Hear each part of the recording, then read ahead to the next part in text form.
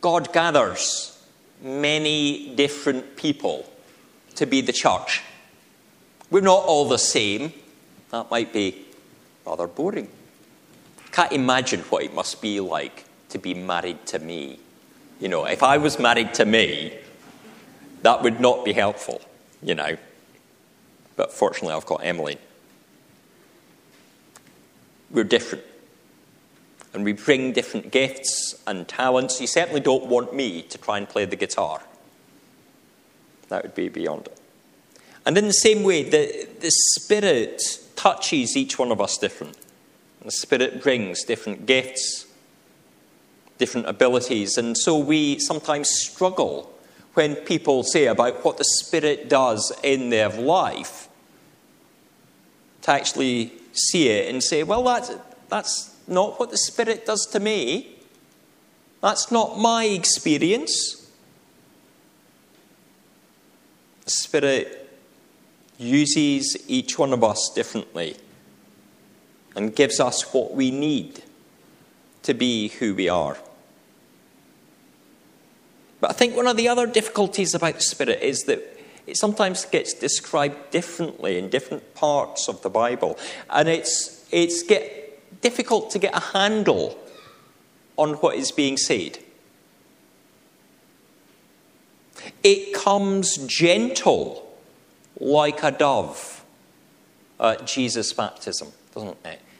It comes like a small bird and rests upon him. And then we hear in Pentecost that it's a roaring wind and fire. A completely different picture. Because it's different people and different circumstances. At Pentecost, we remember it comes to the believers and it unites them as one church. But we also remember that the Spirit was already in the world. The Spirit was there at creation, moving over the surface of the deep. The Spirit came and anointed different individuals throughout the time of the Old Testament, giving the prophets their word of God to share. The Spirit was even among the disciples, but yet not fully there until this day of Pentecost, when it comes in power and makes a big change for the church. The Spirit sometimes gives gifts, special abilities like speaking in strange tongues and prophecy and visions, as Joel had promised.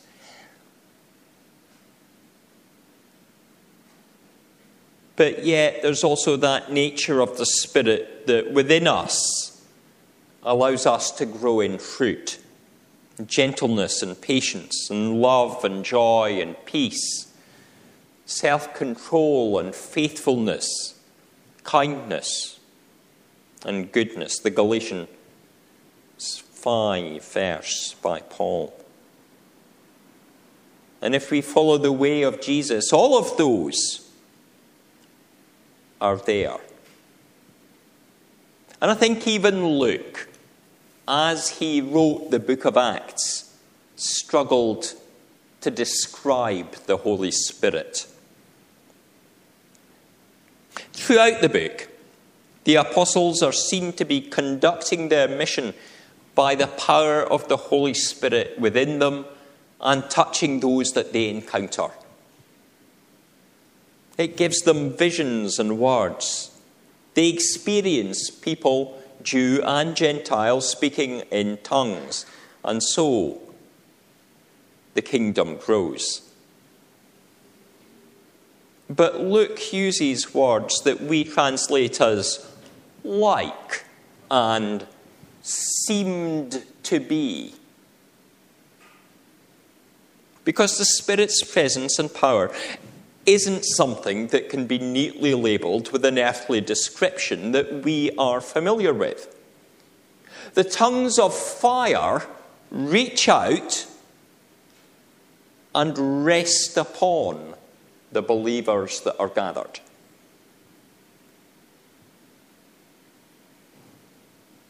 Flames don't usually rest, do they? If you watch a fire, the flames move. But yet they come and rest. There's a stillness in that word. And in that moment, a change occurs to the lives of the people. They're filled with the Holy Spirit. And the Holy Spirit comes within them and somehow fills their life.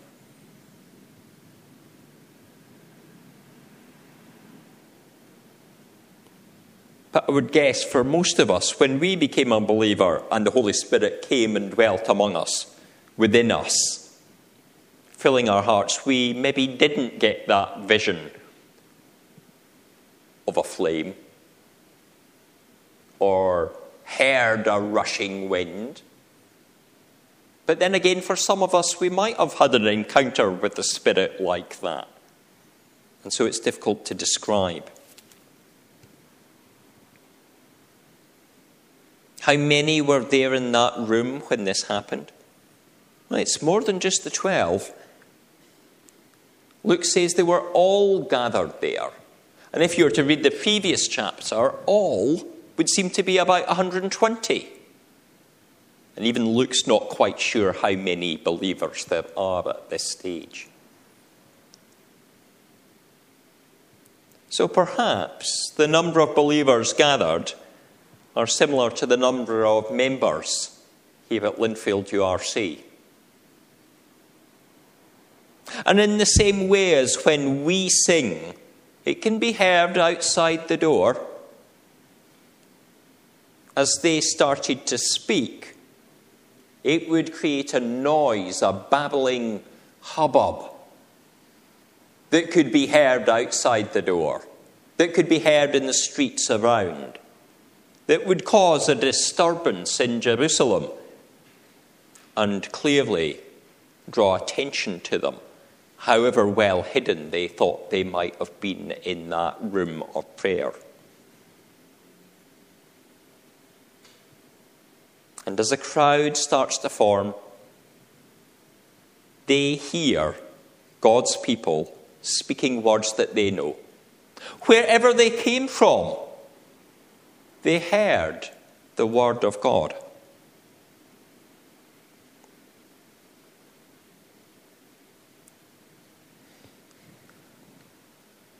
Our traditional understanding is that the believers suddenly were speaking lots of different languages from all around the Mediterranean.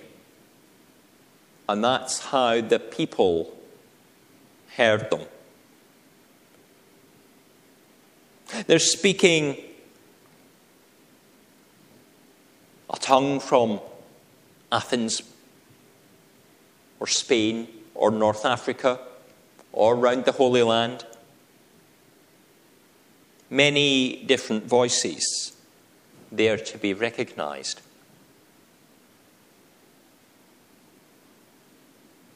Though there is an alternative interpretation of this. It's what Paul might call the language of angels.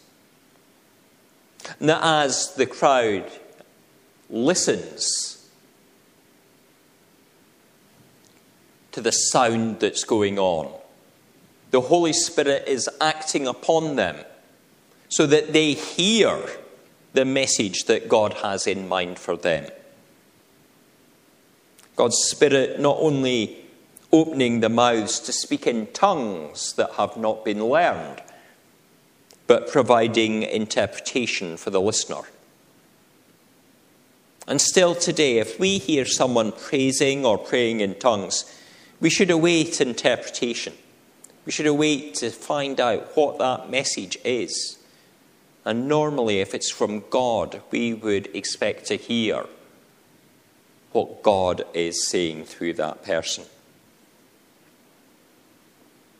Whether an earthly language was spoken or a heavenly language, something is clear. Not only must the message be culturally understood by the listener, but the listener must be ready to hear it. They have to have ears that are open. For there are those around this crowd that hear the sound and don't hear the message it has for them. There are those that, like the poster outside says, thought the believers were drunk.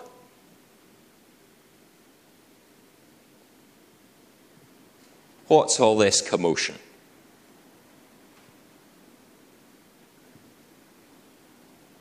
But they're not drunk. It's only 9 a.m. But with a convincing speaker like Peter and the movement of the Spirit, some still have their ears shut.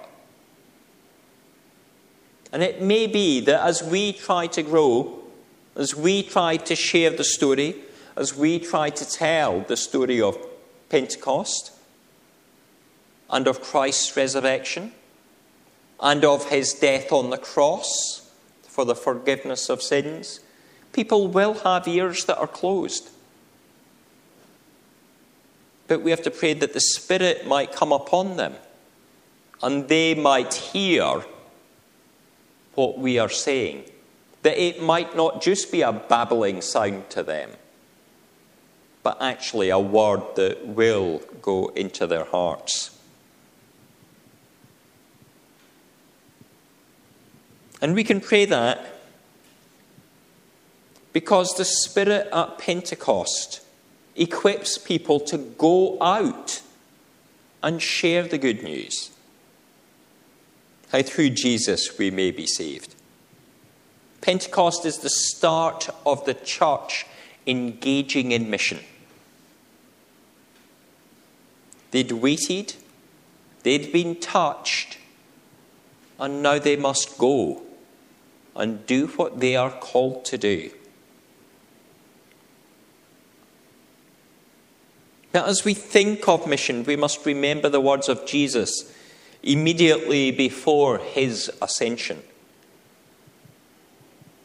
You will receive power when the Holy Spirit comes on you, and you will be my witnesses in Jerusalem and in all Judea and Samaria and to the ends of the earth. Mission is a global call upon us to the ends of the earth. And I wonder if Jesus was thinking of the fact that the earth is round and there is no end in that call. But it's not just that to the ends of the earth. There's the local bit too. The bit in Jerusalem, the bit in Judea, the bit in Samaria, the bit that they were familiar with and had walked the streets of. When we think of mission, we also have to engage in the local outreach and proclaim God's word for across the world and for this nation and for the people round about us. And it's about going out there and doing it. The Lord challenges us to be active in the work of the kingdom. Moses foresaw something of this. In Numbers 11 it says, I wish that all the Lord's people were prophets, and that the Lord will put his Spirit on them. The Lord does give his Spirit to each one of us, though doesn't call us all to be prophets. He equips some in different ways. Evangelists, some to preach, some to bring music. What does the Spirit call on you? What is his message for you? What is he challenging you to do this day? as a member of his church. For we are equipped to together engage in his ministry, and not to withhold the gifts that we have, the things that we've been blessed with, and not to be afraid of allowing them to be part of the building up of the church. For this church to grow, we must be open to the Spirit and willing to share that word with others. We mustn't shut our ears. We must have ears open. We mustn't shut our mouths, but be ready to speak. We mustn't restrict our hands, but be willing to serve. To serve in the community and beyond the horizon. And expect something of the unexpected. Because with God, anything is possible.